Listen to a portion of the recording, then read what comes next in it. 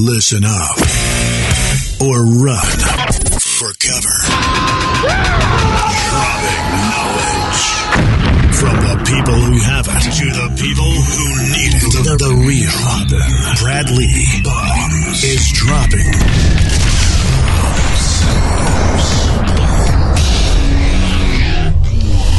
What it is, Brad Lee back again with another episode of Dropping Bombs. Today in the studio, folks. Well, we're actually not in the studio still. We're still at our shelter-in-place quarantine facilities, but we are together. Mitch Mathews and myself. Mitch, welcome to the show. I'm glad to be on here, man. And for those of you that don't know who Mitch Mathews is, man, he used to be a wide receiver, correct? Yeah, that's right. Wide receiver in the NFL, played for a couple of teams. Kansas City, I know for sure. Cleveland Browns, Minnesota Vikings. Yeah, Miami Dolphins. Yeah, the Dolphins. Dude, let me ask you a question. When you were playing in the NFL, dude, how, like after each game, were all the chicks like hanging out waiting for the players to come out of the tunnel? I don't think it's like that. I think in movies they make it seem like that, but I don't think that's like that in real life. It definitely isn't like that. They shelter you pretty well. So when you guys go into the locker room, right, and then obviously you get dressed, then what? You guys walk out the back to the cars. Nobody, no fans sitting there. No. What do you call them? I don't even know what you call them. I mean, it is very high security for sure. I mean, you have like your chief of security, and he has his team. It's very well walkie-talkie. They keep the grounds pretty secure. So if you want to go have your parties, your fun, your whatever, you go downtown, and the guys will have their fun there. Do they have fun? Is it pretty easy to get a few females being an NFL player? Well, while I was in the NFL, I was married. So for me, it was very easy because I had one wife that loved me. So that was easy for me. But It depends on what team you're with. If you're in Miami, you're definitely living the Miami life if you want to. But if you're in Minnesota or in Cleveland, life looks a little bit different with more snow than it does in Miami. Yeah. Well, I've always wondered because, you see these athletes and you just got to imagine like in hockey and football and baseball, just like, there's rap songs about it. I've always wondered because I've never really played the athlete game. Although you won't believe me, but I did run a 440. Most of the athletes you would think just get inundated with offers and what have you. And I've always wondered about that. So since how I have you on the call, I figured I'd ask, but it sounds like you were a good dude anyway. Married when you were playing. Are you still married or no? I'm married. Yeah. Oh, yeah. Good. Yeah. I'll tell you the options increase the likelihood of cheating, but because that's what they say, people only cheat because they have the option, or in other words, a lot of guys that don't cheat are only because they don't have the option to. A lot of guys that get a lot more options, apparently, supposedly they all cheat. I got to tell you that I don't, and I don't necessarily, brag about it. It's just, when you're married, I think ultimately you got to take the high road and the ethical road and do what you said you're going to do. And if you ever feel like, getting outside of that relationship, I think you should just either obviously have an open one or break up. What are your thoughts on that? 100%. Back to what you're saying, I do think the reason why movies are made about athletes and the life they can live is because you can live that if you want to. You can live whatever any life you like. And especially when you're in that spotlight, and you have, millions of followers on your social media, then, you open up your DMs and there's thousands of messages, and I play with some guys that are extremely popular. And so, you have those type of guys, but it's just personal choice. Even the most popular guy on the team could be married with 3 kids and live that life with his blinders on.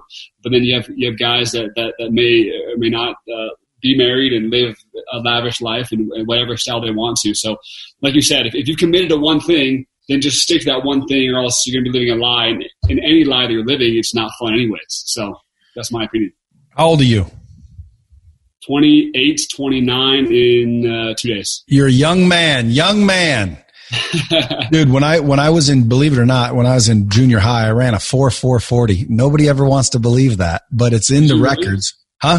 That's blazing. That's white lightning right there. It is blazing. I didn't know it. My parents weren't a lot for, sports and parenting. They kind of just, they were children should be seen and not heard type of thing. My dad came to one sporting event my whole life, which was swimming at the time, and believe it or not, I got disqualified in that meet because I swam too fast. Now everybody hears this, they're like, "Yeah, right. This sounds like a bunch of shit." Sure. But dude, I'm telling you, the God's honest truth made my children and my whole family drop dead if I'm lying. First swim meet ever. They put me in the guppies, which is where you start. I beat everybody so badly they disqualified me. That's the only only sporting event my dad came to. Then growing up, getting into junior high and high school, I was playing football. I liked football and baseball. So anyway, in football, I ran a 4.40, and I didn't even know that was fast until probably 4 or 5 years past high school. I didn't even know that was fast. My coach, nobody freaked out. Nobody did anything. But when I started saying it, people were like, "You're full of shit." I'm like, dude, I swear. Like I was sitting there telling somebody. Turns out there was a running back for UNLV. This is right when I moved to Vegas. This is about when I was 21, 22. And I told someone that, and little did I know the running back for UNLV was sitting there. And so they said, "Well, then that means you could beat Tony." I'm like, "Well, then I guess I could." So we went out and we raced, and I beat him about 2 body lengths, and everyone couldn't believe that I beat him. But yeah, man, I was white lightning. I probably could have ended up in the NFL, but they weren't making a bunch of money back then anyway. Yeah, why don't you pursue that, man? If you're 4.4, and it seems like it was almost an untrained 4.4, like you just went out and did it. That's fast. That's real fast. Yeah, I run a 4.47 laser time, exactly. But I had to train for that. Right? I'm 6'6", 225 pounds. That's a big body to get moving. So I had to train for that specific, form and every step and everything. So trained 4.47 is one thing, but an untrained 4.4 and beating a Division I running back, that's fast, man. Hey, you ain't lying. And again, it's in the records. You go back to Lincoln Junior High School, look it up. That was in junior high, by the way. But anyway, I don't want to go down memory lane for me because I didn't go to I dropped out of high school. I didn't go. I basically quit football because the coach got pissed, said something. I had to do something. I pussed out, said no. My parents weren't there to like say, "Get your ass back into football." So basically I blew sports altogether. Of course, again, I didn't know that you could make a bunch of money. And even back then, I don't think you could. Like I'm 50. So 30 years ago, 40 years ago, 35 years ago, I would have been. So they weren't making any money back then, were they? They just started doing it in the last 10, 15, right? It's gotten crazy over the last 10, 15 years, but I think guys were still making money back then, especially if you last 6, 7 years, the retirement still lasts, and it's nice even however old you are. If you play 7 years, every year past 4 years you get that retirement money, which is nice. So how long it's definitely not the $250 million checks we see now in contracts we see now, but it was definitely something back then too. How long did you last? Just a couple of years. That's what it stands for, NFL. Not for long, from what they say. 100%. Yeah, I think I made the average. I made the NFL for the average. Not for long is very accurate. Is it because you guys get banged up and hurt real bad real soon, or what? Why does it not last long? I would say injuries is probably the biggest thing. I would say injuries is a big one. I would just say wrong fit. When I was with certain teams, I would get called back.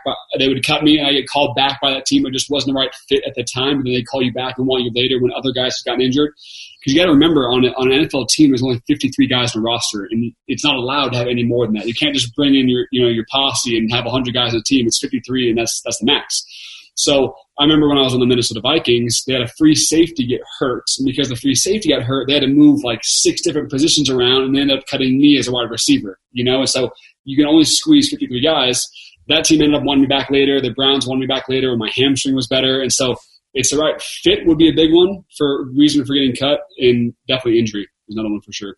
That's awesome. So when you got out of the NFL, you basically opened up a pest control company and started dominating in that field.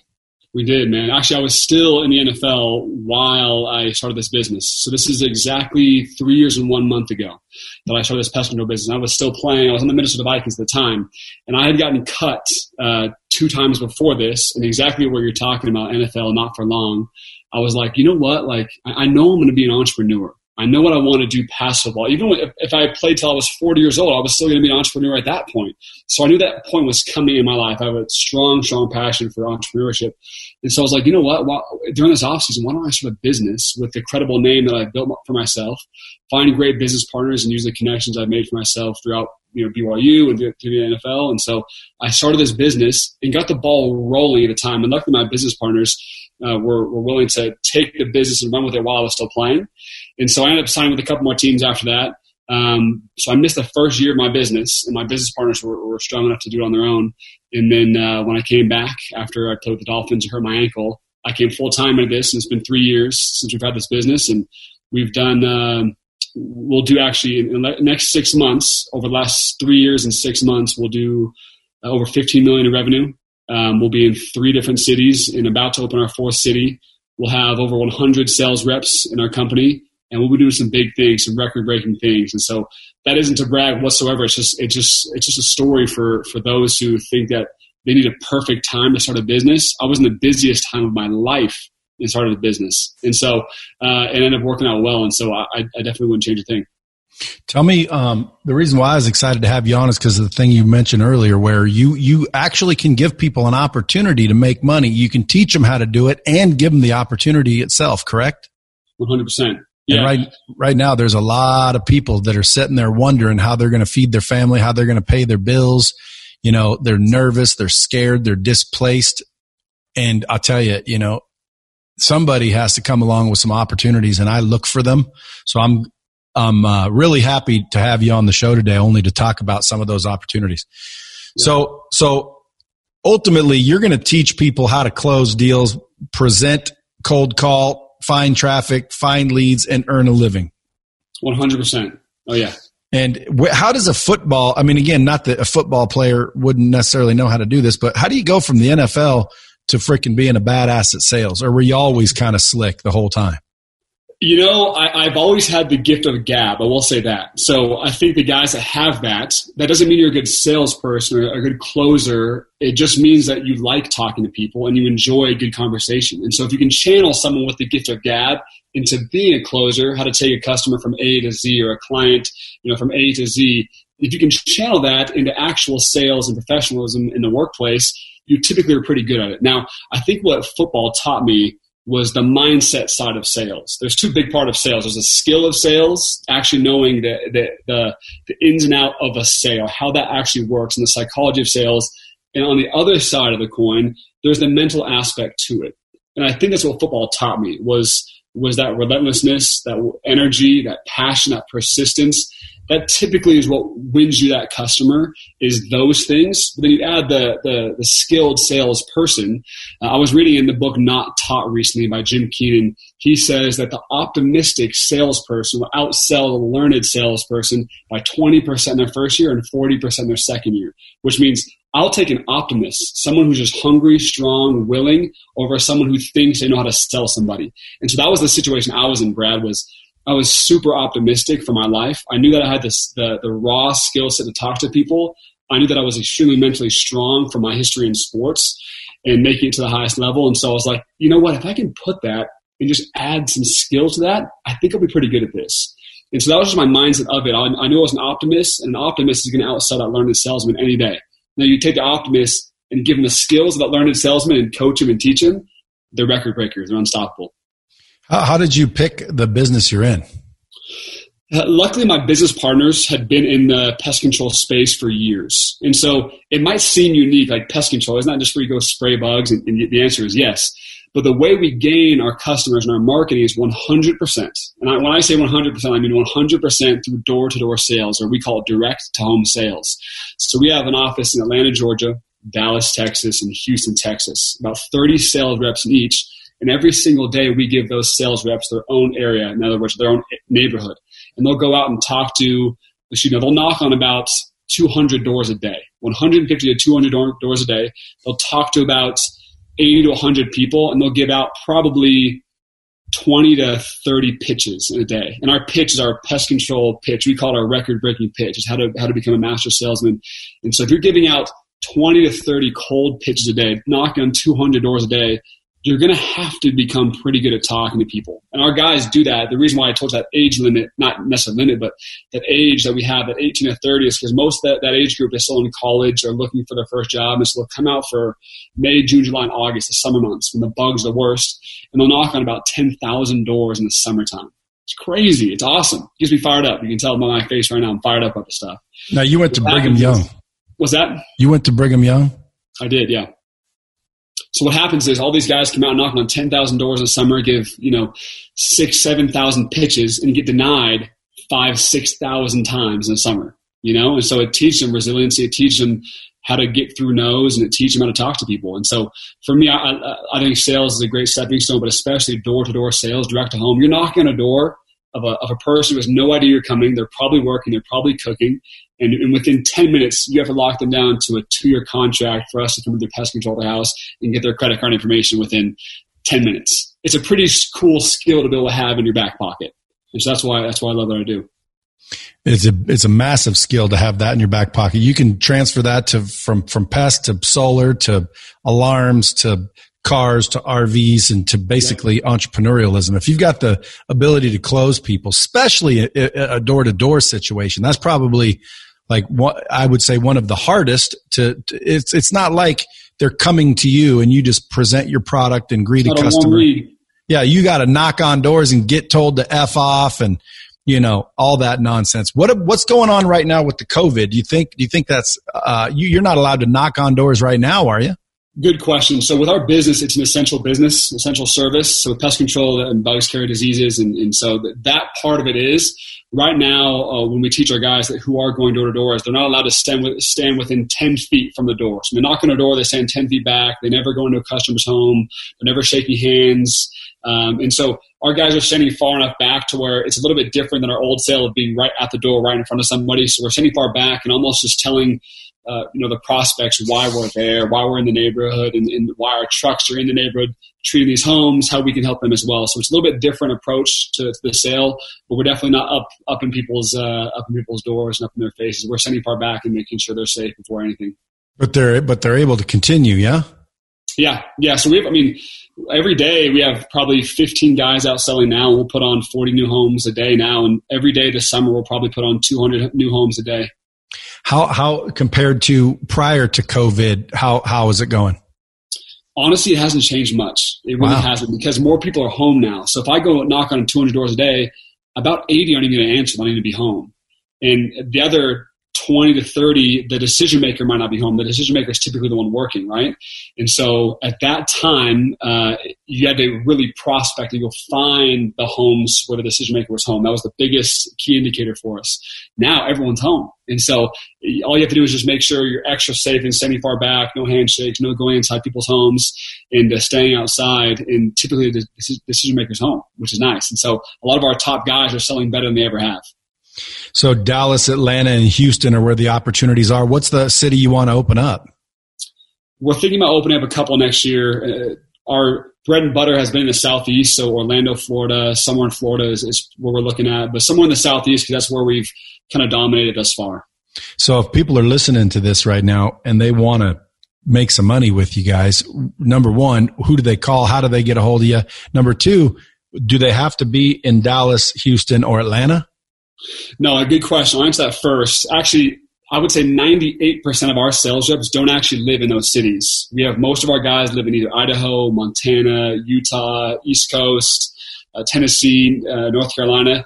In their summer semester, when they don't have school, they'll come down for those 4 summer months. They'll sell first, and they'll go back and go back to school.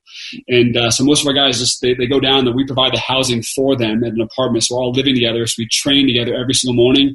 We ship them out to their area that day, and before obviously we're in the correlation, teach them how to sell and teach them how to have a good day. So that's what they do is they migrate down there for those 3 to 4 months, and then they go back to their regular lives the 8 months of the year. But if someone is looking to do this, if someone's serious about making great money, have them reach out to me on my social media at Mitch Mathews 10. Mathews is 1 T on it, so it's at Mitch Mathews 10, or our Instagram Anthem Sales.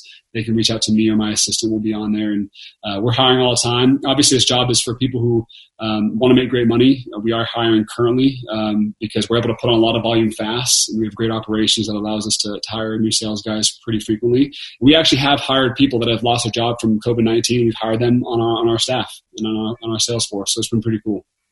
Yeah, it's great when you can give someone an opportunity when they're sitting there scared shitless about what they're going to do. It sounds like one of those deals where where the culture's strong too, right? Cause you gotta like show up. You know, if you're staying in the same apartment or apartment complex as everybody else, I would imagine there's more than one person in the complex or in the apartment. So it's got to be like an old frat deal, right? Honestly, there's a lot of similarities. At BYU, there wasn't fraternity, so I've never been in a fraternity, but I can only imagine. So how we do it is we'll typically get 8 to 10 apartments, and there's 4 guys in each apartment. And so a lot of times they'll come back that day, and someone in the house, the apartment, had a really good day, and someone didn't. And so they're ragging on each other, or they're competing against each other. This is a hard job, flat out. Sales is a hard job. And so if you want to be a high performer, it's going to be tough. And so it's nice to have guys that are out there on the same grind as you. A lot of times from door-to-door sales, you have hilarious stories of people that you met that day, and you're able to come back at nighttime, decompress and talk to each other, share funny stories, share the tips, things that are working. And then all of us, all 30 to 40 of us in the morning, will get together and I'll run the sales meeting on the topic that day. I'll ask the guys what they're hearing, what objections they're getting. We have about 17 objections that we've nailed down that we typically hear throughout the day. And we go over those 17 objections. We go over intro, paraverbals, nonverbals. I mean, anything you can think of to how to close people. And so this isn't somewhere we just send guys out and say, good luck on the doors and hopefully bring us back clients. It's very structured, very detailed, and we compete. We have tournaments, and it's really, really fun. So again, if you're between the ages of 18 and 30, what if a 50-year-old wants to? You just say no or? Oh, come out 100%. I'm trying to recruit you to come out right now, if you didn't notice. You're 50 on the dot, so let's get out there. I'm just playing. Yeah, but ideally what you're saying is the average is, more 25-year-old type thing. But It doesn't matter. If someone's 45 out of a job, you're more than willing to give them a shot. 100%. And the reason why I say those numbers is because that's our average. We have guys between 18 and 30, average is probably 24, 25, and they're living together, and they're able to connect. And I mean, these guys are becoming best friends and networking well. So obviously we'll take anyone that would love a good sales opportunity and for me to coach them. Dude, it sounds like it's one of those deals that it's a huge boot camp, if nothing else. Like, in other words, when I was growing up, I did one. I forget what the ad said, but it was basically rock and roll atmosphere. I forget. I think we were selling magazines door to door, magazine subscriptions. And when I showed up, I'm like, hey, what's up? They're like, oh, well, we travel around in this bus or not this bus, this van. And there's like 12 people, guys and girls, and literally they just roll up, grab a hotel room for 3 days and work the town.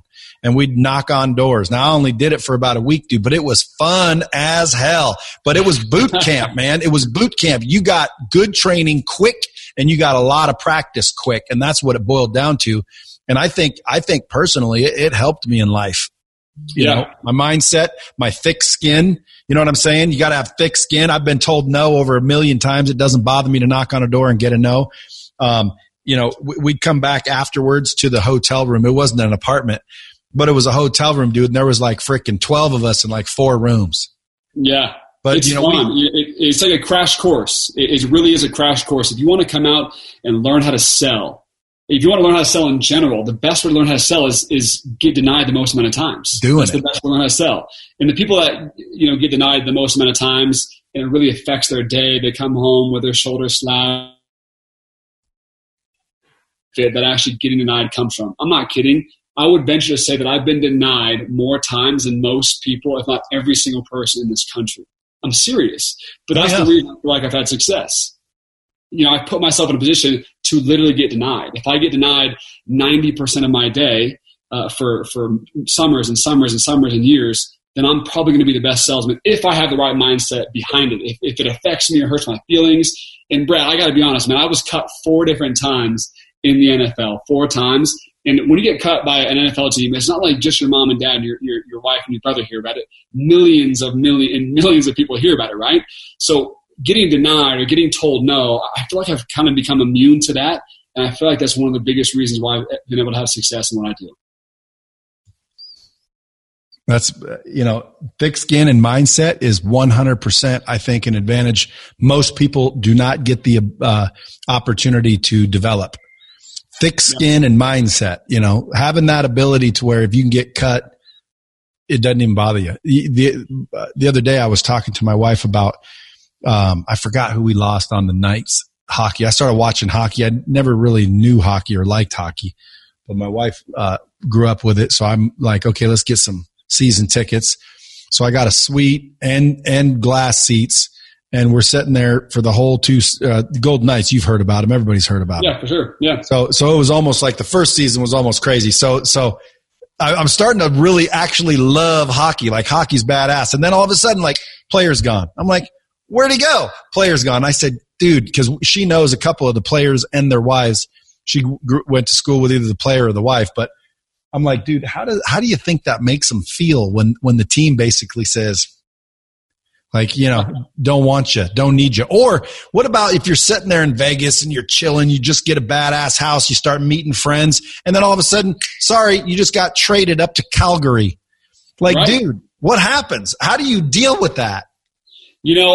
First of all, if you're in a professional sport and the first thing you do is go and buy a nice luxury home, I think that's the first mistake you're making. But it's super, super hard, because when you get cut, you typically have no idea. When they say, like, pink slip in the locker, check out this story.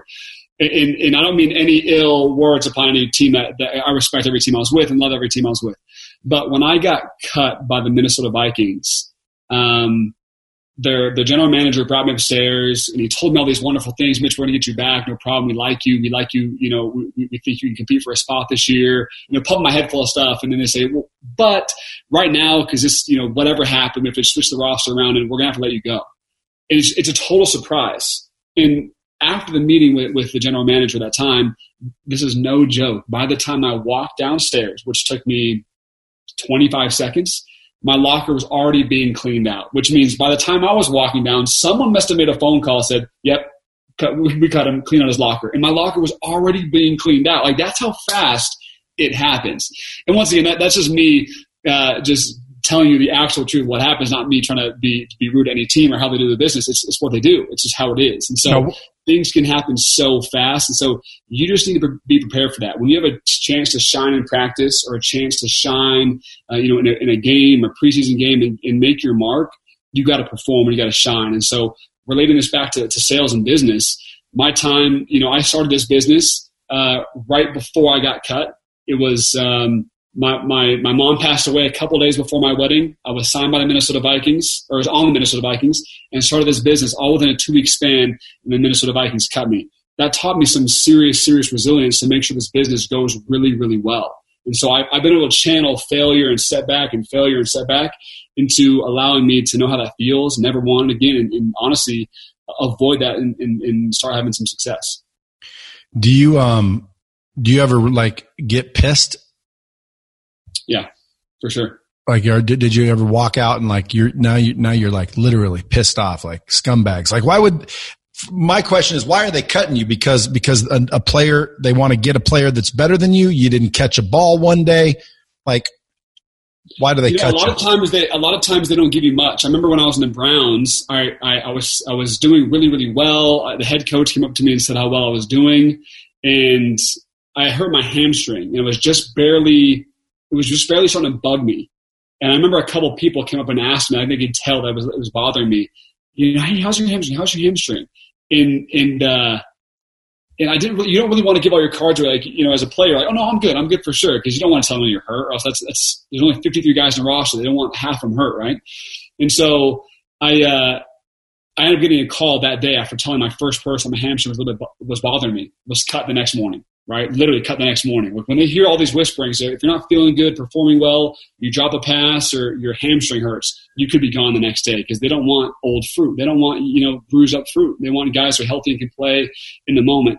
And once again, that's just how it works. That's the job I signed up for. So I was not okay with it. I was extremely upset about it. Your things are going so well. The head coach is loving what you're doing. He comes up to you and makes a special trip to your locker to tell you how good you're doing. And the next day you're gone. That's the reality. You can walk downstairs, your locker's being cleaned out, and 30 seconds ago, you thought you were living your dream job.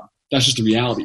So, go ahead. Is it somebody, like, that doesn't even work there making these decisions, or is it like actually the head coach? Is it ever the boys upstairs? It's the GM. So the general manager is the one who hires the head coach. So there's the owner, then he hires the general manager, who's over everything, operations and which guys they draft, the team, and then the head coach. So the head coaches are the most well-known guys because they're on TV calling the plays, but they're not actually the one that creates the roster. Some head coaches, like Bill Belichick, or Pete Carroll, they're GM and head coach, but it's rare in the NFL. Most of the time it's just owner who's really in charge, the GM, and then the head coach, and then the other staff and other players. So out of curiosity, if I wanted to reach a player on the Minnesota Vikings and I sent something Federal Express signature required to the locker room, would they get it? Oh yeah, for sure. They have packages all the time, just gifts from companies, or you have a partnership with a certain company and they come in all the time. So yeah, they definitely would look at it, regulate it, scan it. Do we have to put it through a metal detector? Whatever they have to do to keep it safe. But we definitely got fan mail all the time. Some players, every time they come back to the locker, there's like 7 packages, fan mail and hundreds of letters. But it definitely would get there. Yeah. Well, the reason I asked that is because I told somebody I started this little brand called Goat Work clothing. If you want to be the greatest of all time, if you want to be the GOAT, you got to do the work. So I just created it. It's just for fun, but it's got a cool little goat logo. I told somebody I'm going to send this to Tom Brady. They said, good luck. I said, what do you mean? Well, now I guess now it'd be good luck. Where'd he end up? Anyway, long story short, I said, I'm going to send this to Tom Brady because he's considered the GOAT. That'll get everybody in Boston wanting the brand. They said, good luck. I said, what are you talking about? I'll just send it to the freaking stadium. Signature required. They said, shut the fuck up. That ain't going to work. And I said, dude, if I send this to Tom Brady at that stadium, it might get scrutinized or held, but it will get to Tom. And if it's signature required, wouldn't he have to sign for it? Yeah, or they would just keep taking it back to FedEx, and they might just say, no, we've tried too many times to get there. I think in his circumstance, when he's past football, it's more a celebrity style. I think it actually might be tougher, but I'm sure he gets to his locker with his personal liaison and personal assistant. They probably sift through all the mail, which I'm sure it's hundreds of pieces a day, and he'll probably pick out what he wants. If it's coming from kids or children, he might read it. If it's cool stories, I think maybe he has an assistant read through all of his letters first. But if he has to personally sign for it, that's a great marketing technique. I don't know if it'll work, but it definitely would get to the building. It would definitely get into the hands of a person who knows Tom directly. So you might as well try it out. I think it would work. And you're right. I never thought about being Tom himself, but you already verified it. You said, yeah, we'd get the packages. That is legit. Just if anyone's listening. Get it, whether they look at it and wear it or whether they toss it away, whatever, I don't know. But I know guys, every time they came back to the locker, there's 7 different packages from Adidas, from Nike, from, whatever their sponsorships are. And they get the fan mail as well from kids and just regular fans. Dude, I get packages. I get gifts like this. This is from somebody. I like that. This is a phone charger. I know. I loved it. And so now everybody always says, where do you get that? I probably sold them 100 of these, but someone just made these and sent them to me. I like it. Yeah, me too. So again, I get fan gifts, and I'm not even a celebrity. So I guarantee you, dude, if you want to reach somebody, you got to think outside the box. Most people do not think of the simplest thing. And where I'm going with this is that's where I believe, if you want to learn sales and you go to a company like yours, where not only are you willing to teach them, but give them the opportunity. Normally it's here, I'll teach you, but I'm not going to hire you. I don't have a company. My company's teaching you. And then there's, well, we'll hire you, but you got to know, what you're doing. We're looking for experience. You've got the best of both worlds, dude. You've got a company where you don't need experience. You will train somebody with a group of people that are out doing it every day. You're willing to do the work, and it's just a unique opportunity. I would strongly urge somebody that's sitting there right now thinking, I wonder what I should do about money to reach out to you. And then what about safety? Like, you guys are staying 10 feet back, and like my spray guy, I don't know what day he comes, but he just walks around the outside and I never talk to him. So it's like, you're not really in any COVID danger, are you? Yeah. With us being an essential business, our technicians wear masks now, and they go out around the base of the home. They'll clean the cobwebs for the person. They're out in the yard, but it's outside, and we're not allowed to come inside now. So it's perfect for our technicians to be safe. And obviously the safety of our customers is the most important. So it's safe for them as well. And we've been really tough on our sales guys to, no one comes within 8 to 10 feet. You stay right there. You don't shake hands, come inside. Even if you meet someone that wants to, you just stay right there and just, stay back and make sure they're safe. And since people are home, people are buying. So as long as we're keeping people extremely safe and their homes healthier, with a bug-free home, then we're happy. All right. So real quick, you said there's 17 main objections that you guys always hear the same. And I try to teach that when I'm talking to salespeople, that usually if you stick around an industry long enough, you think there's a million reasons why someone doesn't buy, but when you write them down and you really look back at every single one of them, it usually boils down to 10 or 20 that are just said differently. So you said 17 are the main ones. What are the top 5 objections that you get from a direct to home knock? What's the top 5? So I have all 17 here. These are I won't obviously read them off, but that's our record breaking script we give out to all of our guys that they memorize before they go out. But the biggest ones, definitely the spouse objection. I need to talk to my spouse is the biggest one. Whether that's a smoke screen or whether that's an actual objection, that's the one you get a lot. I need to talk to my husband or I need to talk to my wife, right? That's a big one. I need to think about it is a common one in sales that you'll hear. It's just too expensive. You'll hear that one a lot as well. Those are probably the top 3, I would say. The contract objection is also a big one where people don't want to be locked into a 2-year contract to have someone spray their bugs. Those are probably the main 4 right there. Let me see what else I would think would be the 5th one. So how do you teach somebody to get past those? Like, I need to think about it. What's your spiel? Yeah, I mean, I always start by flat out asking them, which is it specifically? Is it a price thing or is it blank? From whatever the conversation's been, is it they're in love with their company? Is it too expensive for them? Is it not enough service? Find out exactly what it is. Because typically if you ask someone what they want to think about, they'll typically tell you the actual real objection, which typically boils down to, and I hear this one a lot, is, I just need to talk to my spouse. I just need to run it by the wife to make sure. And that a lot of times is a valid concern. But what we teach our guys in that circumstance where they need to talk to their spouses is to absorb that and understand that. So what we teach is something called feel, felt, found. Okay, so when someone gives you an objection, you always want to feel for it. Because you got to remember that when they buy from you, they understand that money is going into your pocket. So if you're a jerk salesman, they don't want money in your pocket, right? So you have to feel for people and actually understand what their concern is. So when we say feel, felt, found, the first thing you say is, look, I understand. I feel for you. You actually use the word feel, like I feel for you, so they know that you heard what they said. Then what you do is you take the neighbor and you piggyback the neighbor who had that same excuse but you sold them, okay? Your neighbor felt, feel, felt, found. Your neighbor felt the exact same way. But what he found was, feel, felt, found, that for just an extra $5 a month, he could get his entire yard treated, the fire ants treated, and the cobwebs cleaned on his entire property as well. So you say, feel, felt, found. I feel you. He felt the same way, but the reason why he still bought from us is because he found that for $5 more a month, that's dirt cheap for pest control. And then when you bring in the neighbors as well, it's kind of hard. It's harder for that person at the door to say no, because now it's not just me trying to sell them; it's me and the neighbor who I just brought in the picture as well. So what we really try to do is institute the feel, felt, found in this circumstance, and it really helps people understand. Like, you know what, you're right. For just $5 more a month, that's nothing. And you just put it in perspective for them when they typically buy. You have a podcast at all? I don't, man. I don't. You would think a podcast in that door-to-door world would blow up like crazy. Yeah, there is a door-to-door podcast that a lot of guys subscribe to that I've actually been on. If I was to do a podcast, I've been asked that question a ton. It'll probably come in the fall, and it'll be more. I'll talk a lot about door-to-door sales because I think that's the best way to learn sales. But it'll be more about just sales, in general, and connecting with people in general. I think that's a pandemic in this world is emotional intelligence and people not knowing how to connect and to use certain words and not use certain words and do certain things to connect with people. Because if you can connect with people, man, it's lights out. You don't have to know sales at all. If you connect with that person, it's pretty easy to close them. So what are your goals with this company? Like, what are you trying to accomplish? What are your end goals?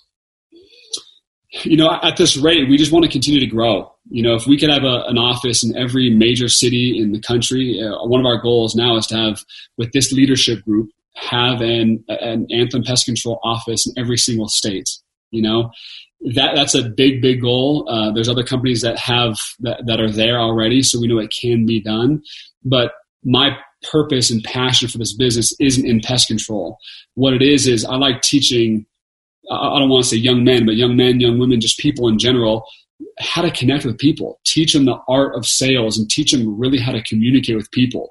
That is, like I said, that's another pandemic in this world, is people don't necessarily know how to communicate effectively and get what they want out of life.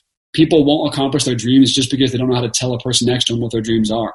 They don't know how to tell their mentor what their dreams are. They don't know how to communicate to a group of people and influence a group of people to help them follow them to make their dreams possible. So I think communication is the next biggest pandemic that we're seeing in this world right now.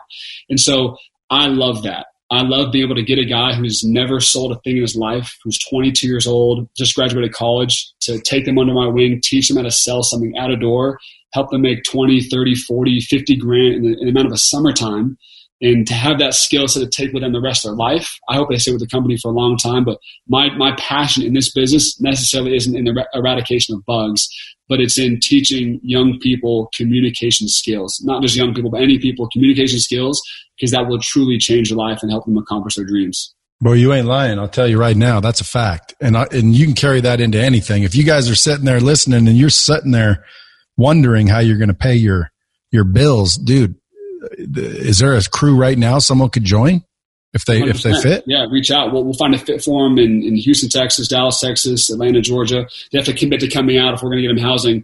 Commit to coming out for 4 months time. That's it. But we work so hard in those 4 months. It's as if you're cramming a year's worth of work. Seriously, I mean, so I'll tell you this, Brad, just to put it in perspective.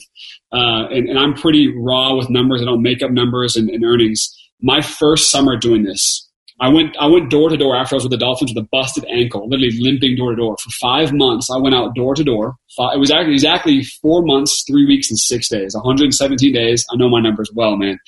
I went out and sold 1,005 people. So 1,005 people in a span of 117 days. It was exactly 8.59 people said yes per day.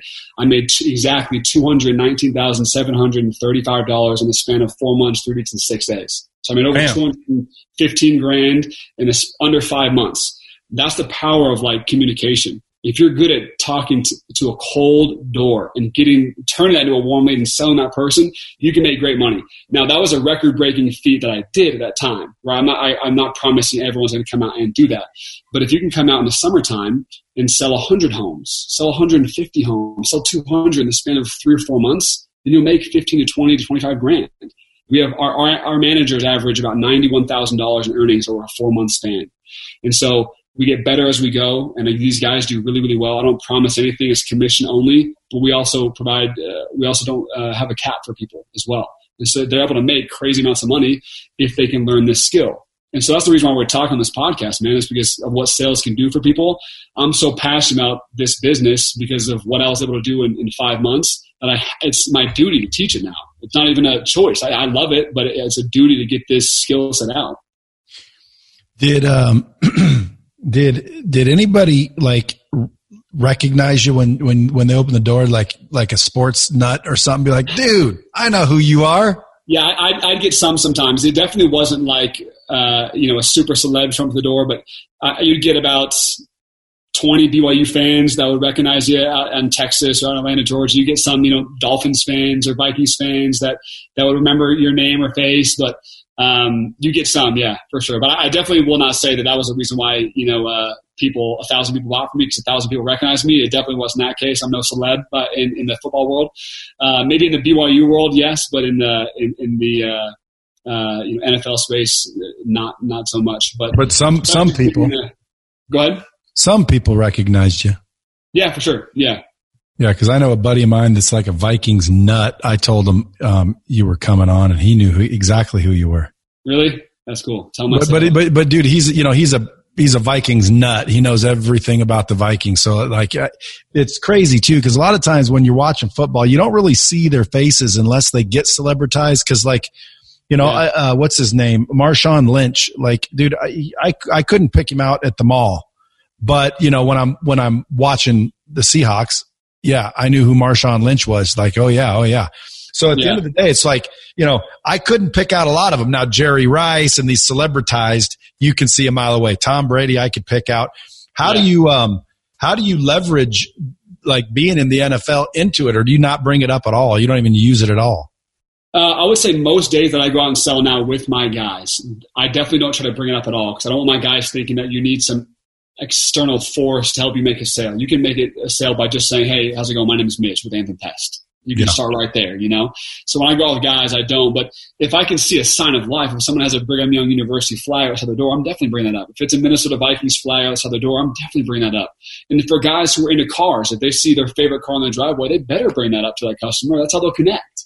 And so bugs is boring. Pest control alarms is boring. Solar is boring. It's all of it. Most of the things you sell are actually very boring. I think of software, that's boring stuff.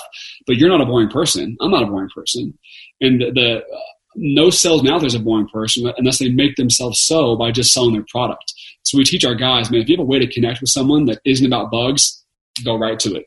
What about no soliciting signs? What do you do about those? What do you teach your crew about those? We don't necessarily say, knock every single one. We just tell them to use their discretion. I've definitely knocked on hundreds and hundreds of doors that have that little mini no soliciting sign that still gets sold, because a lot of times they don't want certain door-to-door salesmen coming to the door, like politicians or maybe religion coming to the door. But things like pest control, we're there to offer them a good deal. And so a lot of times they love it. You know, I've even sold signs that are like this big, half my torso big, that say, unless you're Girl Scout cookies, get the hell off my doorstep. You know? So, but you knock those and you typically take a different approach to them. But if someone does get mad at those, we typically tell our guys just to walk right away. Yeah, I always used to tell my guys, no soliciting signs. Someone had to sell them on those. Exactly. Yeah. Someone should go door to door and sell no soliciting signs. Well, the reason why people put up no soliciting signs, and this is the truth, a lot of the cases, is because they don't want to be bothered by salespeople because they know that they lay down. You know, whether it's the cleaning supplies or whatnot. You know, I've closed so many deals with no soliciting. I used to like run the gamut. I one time went business to business placing these books. I'd walk in and be like, here's a cookbook. We'll be back on Thursday. If you guys want any, fill out this form and I'll bring them and fill them on the order on Thursdays. And bro, we would just close. We'd sell hundreds and hundreds of books to every business that had no soliciting sign up on their door. I wouldn't let no soliciting stop you. Now, again, I mean, neighborhoods nowadays, sometimes like my neighborhood, you're not legally allowed to knock on our doors in here. And I've never had anyone knock on our doors. How do you get around that? Yeah, typically, neighborhoods have certain regulations. If there's a gate with a man manning the gate and not letting people in, we typically tell our guys to avoid those, because what happens is they're just going to get kicked out pretty quick. If you try to go against the rules so much, you're going to waste a lot of your time dealing with the police or dealing with the HOA president. And so if I can go out in a day in a normal neighborhood with no gate, no soliciting rules, and sell 8 or 9 people a day, I don't want to waste my time potentially getting kicked out somewhere. I'm just going to go to a neighbor where I know I can sell 8, 9, or 10, 12 people a day. I sold up to 17 in a day once. And so I don't want to waste my time trying to go to the neighborhoods that might be tougher and might get kicked out right away. Because neighbors connect. You know, there's neighbor apps. There's Facebook groups where if someone's coming around, if you have a cookie recipe, you can share it real quick with the neighbors. If you're a jerk salesman, people go on the neighborhood chat and say, hey, nobody answered the door for this guy. So you want to be very careful with your demographic and who you're talking to, and just maximize your time. So if a guy is selling in those type of neighborhoods like you're in, and those doors have never been knocked before, there's no sales resistance. A lot of times they have a lot of success. But if they are getting kicked out constantly, then we tell our guys to go to a different neighborhood just so they can at least have a full day of knocking with no disruptions. Dude, let me ask you, if you're sitting there 22 years old, maybe you were doing something and now you're just sitting at home, but you're not in Atlanta. 4 months is the minimum commitment. Can somebody stay there year round? Yeah, I would say 3 to 4 months is the general commitment, 3 to 4 months. Some guys' college semesters is just 3 months. And so 3 to 4 months is the normal time. You know, we'll work with them if it's shorter than that or longer than that, but definitely you can go longer than that. This job is super, super hard. So if you're knocking from 10 in the morning till pitch black at night, 9 p.m., that's 11 hours of knocking doors with maybe a 30-minute lunch in there somewhere. That's a grind. And so a lot of times with our guys, they make enough money, right? If I made over $200,000 in 5 months, a lot of times our guys, they'll want to spend the other 7-8 months of the year with their families or back in school, right? So most of our guys are in college, so they just go back naturally to school. But if they want to knock you around, we'll welcome it. We'll welcome them to it. We have a guy this year we promise any sales rep that sells 1,000 homes in under 6 months, we buy him a Tesla as like the grand reward. Because if you're selling 1,000 homes in under 6 months, you got some skill and you deserve a nice gift. So 1,000 homes, you buy them a Tesla Model 3. So if someone is up for that challenge, then we're welcome to step up to the plate. Folks, you guys heard it. If you guys want to go prove Mitch wrong, man, go out there and try to knock on some doors, win yourself a Tesla. So are you going to write a book or anything? Yes, I actually haven't announced that yet, but I'll announce it here. I am this fall. This summers are very busy for us, as from what we're talking about, but this fall I'll definitely be writing a book. My idea for the book is going to be the Daily Seller, the title of it, the Daily Seller. So every single day an entry, 365 entries for a salesperson to be uplifted and learn one sales skill, a 1%er I call them, every single day of the year. And so I would highly doubt if I left you out of the book, man. So be prepared to answer my call at that time. Dude, that sounds like a kick-ass book too. Good tool. Yeah, but I've already started the outline of the book, and I'm really excited about it. And like I said, it's a duty and a passion of mine to get it out there. So I'm excited about it. Well, listen, one of these days when this all is over and you're out in Vegas, I'd love to have you in the studio proper. Like these Zooms are not as personal. They're not as fun, but I had a great time today. I'm glad you stopped by. And listen, folks, if you guys are paying attention, not only can you go out and get training, but you can also make an income. Now, I don't get the 3 or 4 months, because if I was making $200,000 in 3 or 4 months and 5 months, and by the way, I would be one of those that gets up with the record level, because man, I'm an animal. However, there is no guarantee that with the 200, just so you don't run out there and say, "Hey, see, Mom, I'm going to go hook up with Mitch Mathews and make $200,000." But I'm sure you've had people go out there and a week later pussy out and head back home. Yeah, you have that too, because they just don't like getting denied, Yeah, but again, I mean, the mindset, folks, that you guys will develop is worth the effort of doing it, even if you don't make money. I mean, dude, I'm telling you right now, that's why I call it the boot camp. People ask me about selling cars because I kind of grew up selling cars. Dude, selling cars is a kick-ass boot camp. But I'll tell you right now, door to door is even more of a boot camp. Because when I was selling cars, bro, and by the way, I mean, dude, it's a hell of a boot camp selling cars. I had my son, he asked me, should I sell cars? Absolutely. Not permanently, but go sell cars, dude. You'll thicken up your skin. You'll learn, you'll become wittier, I believe, sharper, faster thinking on your feet. Yeah. You'll meet a ton of people. You'll get your ass kicked. You'll learn a lot. And I can times that by at least 5 when it comes to door-to-door sales. So shit, Mitch, you're really giving someone more than an opportunity just to make money. You're giving someone the opportunity to become almost like a machine, it's almost like a ticket to win in life, I believe. Yeah. I think a lot of people, there's a lot of successful people that I know personally and that I follow, like yourself, that started in door-to-door sales. I spent time a week in a cabin with Jesse Istler about 2 months ago in Poland, as a matter of fact, and he started selling celery and carrots door-to-door. His wife, Sarah Blakely, is infamous for 7 years of selling fax machines door-to-door. Phil Knight, one of my all-time mentors that I never met before, the founder of Nike, did encyclopedias door-to-door. There's something to be said about learning the art of rejection in sales and communication in such a fast-paced way, like door-to-door sales or selling cars, that gets people on the path and a mindset of, if I can do this, what else can I do? And if I have an idea, why don't I take that same sales skills to influence employees and people to come work for my company and start an amazing business? There's an entrepreneurship, animalistic spirit that comes with this that I'm obsessed with, man. I get chills just talking about it. And that's why I love coaching people. That's why I love what this job can do. And it just fires me up. I know what it does for people. I know what it did for myself. And if I didn't have this, man, I might be in a dark place, without football. But this has brought out that machine-like mindset of, what else can I do? And who else can I lead? Who else can I influence? And it's become a lifestyle and a passion for me. So did you grow up in Beaverton, Oregon? I think this wiki says. I did, yeah.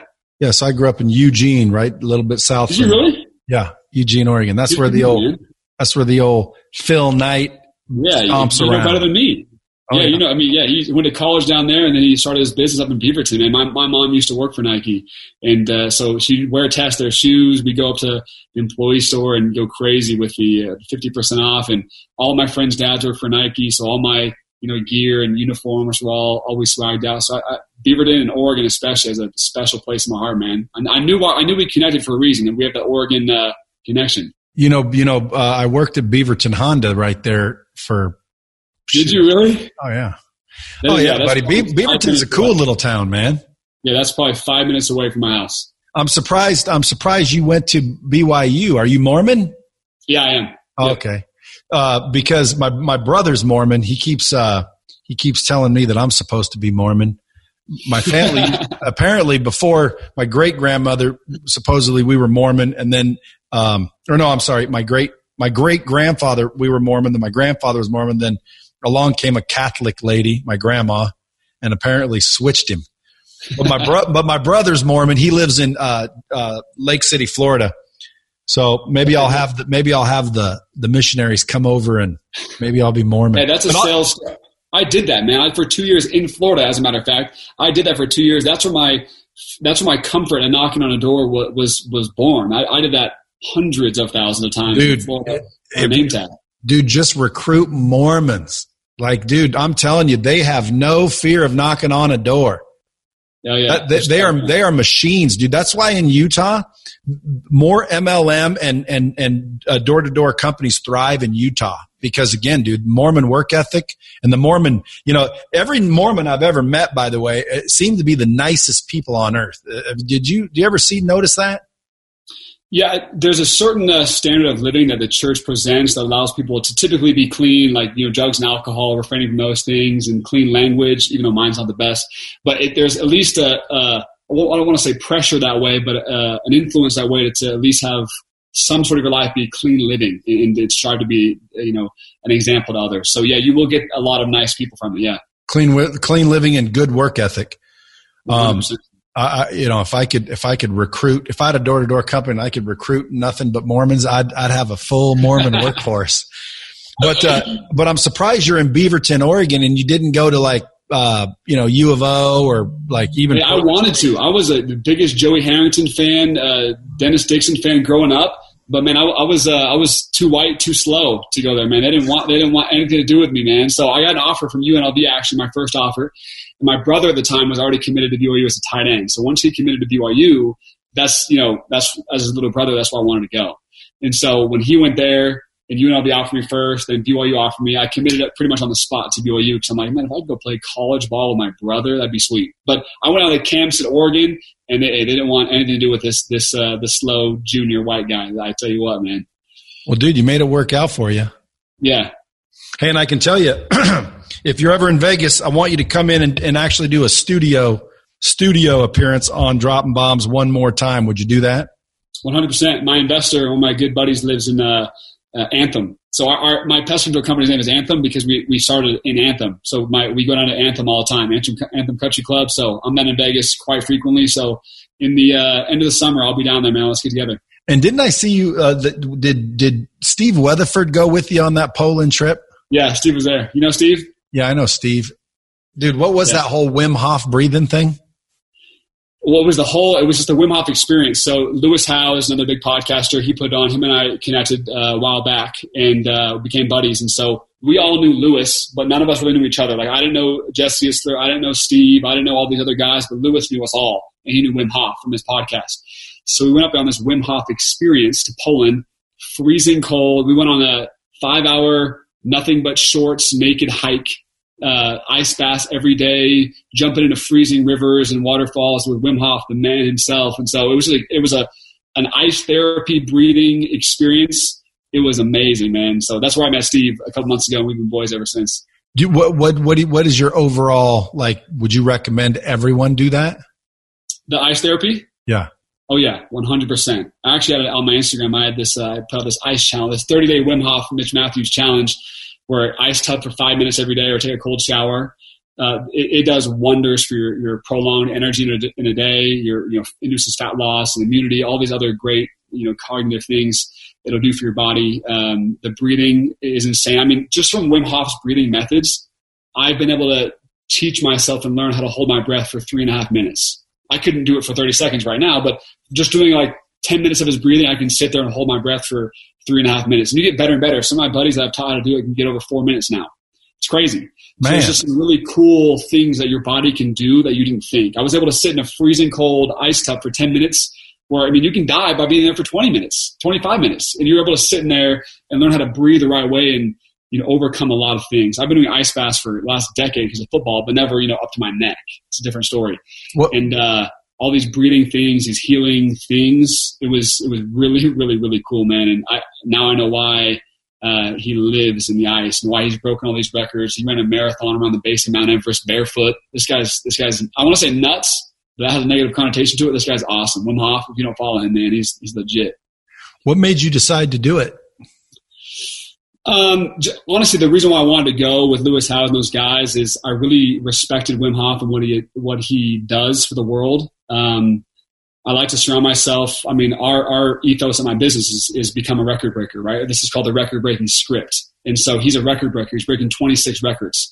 And this is Wim Hof. And so if I could surround myself with him and learn how he does those things, and I have my way, I have my one way, and I do my daily thing, but I go and learn from a guy like Wim Hof, and he completely changes how I think in a good way. He expands my mind. I now can do things after meeting him for a week. I now can do things that my body was never able to do. And so if I can do that on a consistent basis, I feel like I can become superhuman, you know, sooner than not, you know, metaphorically. And to surround myself with other guys like Steve and Jesse and Lewis and just be around them, it was really cool. It was a special time. Yeah, dude. A lot of people would love to go on that trip. Those are good dudes, all of them.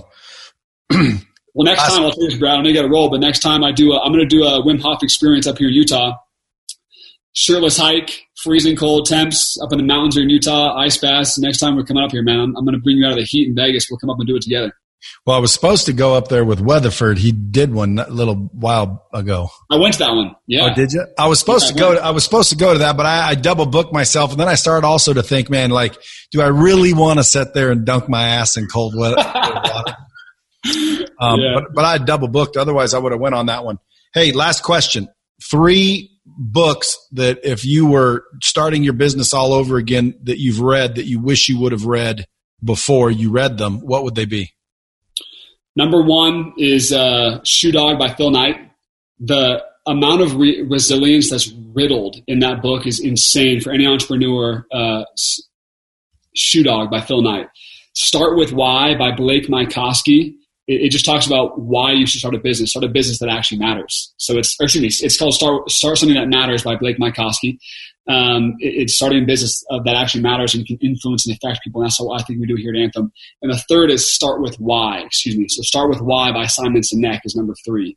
That book is self-explanatory. Starting with why is you better have a deep why before you embark on a journey, or else you're going to quit. You know, and so number 1, Shoe Dog by Phil Knight. Number 2 is Start Something That Matters by Blake Mycoskie. And number 3 is Start With Why by Simon Sinek. Beautiful. Folks, make sure you go follow Mitch at MitchMathews.com. Or no, let me see. At Mitch Mathews 10. Yeah. Was that your number? I take it? Yeah, exactly. It's my number for my career. Mitch Mathews with 1 T. Go follow him, hit him up, #Bomb Squad. Mitch, I appreciate you coming, or not coming. I appreciate you taking the time to help my listeners learn a few things, and definitely for the opportunity you're giving everybody out there.